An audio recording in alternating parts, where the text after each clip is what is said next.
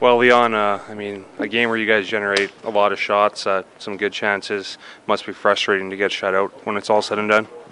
Yeah, for sure. I mean, I think we shot the puck enough tonight. Maybe we didn't get to the paint enough, and we weren't greasy enough, and didn't bear down enough on in and around the paint.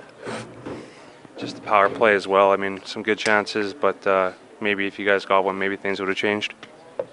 Yeah, for sure. I definitely think if we get one in the power play, maybe that changes the game a little bit. And but we didn't, and we weren't sharp enough defensively to beat them tonight.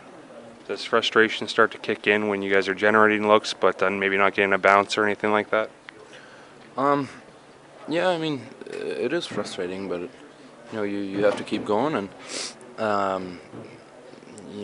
we have to find a way to beat teams and score goals and not get scored on. So we have to work on that.